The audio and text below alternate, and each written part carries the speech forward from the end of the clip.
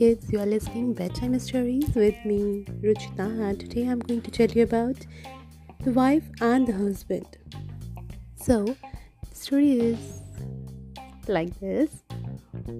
Once a wife and a husband were going to their village sitting on a horse. On the way, many people looked at them and said, "Both of them are sitting on a weak horse." To hear this, the wife jumped off the horse. As they moved, they met many people who said, "Look at the husband. He's sitting on a horse and his flower-like wife is on foot."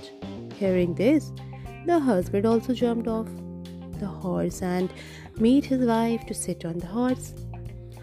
When people saw this, they again said, "How is she? She is on the horse, but her husband is on foot."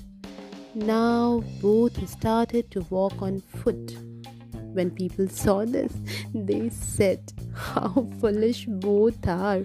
In spite of having a horse, both are walking on foot."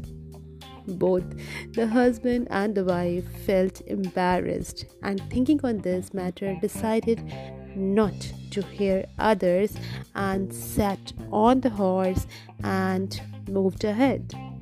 So, what we learned from this story is people always say different things. We shouldn't follow them. Till then, take care.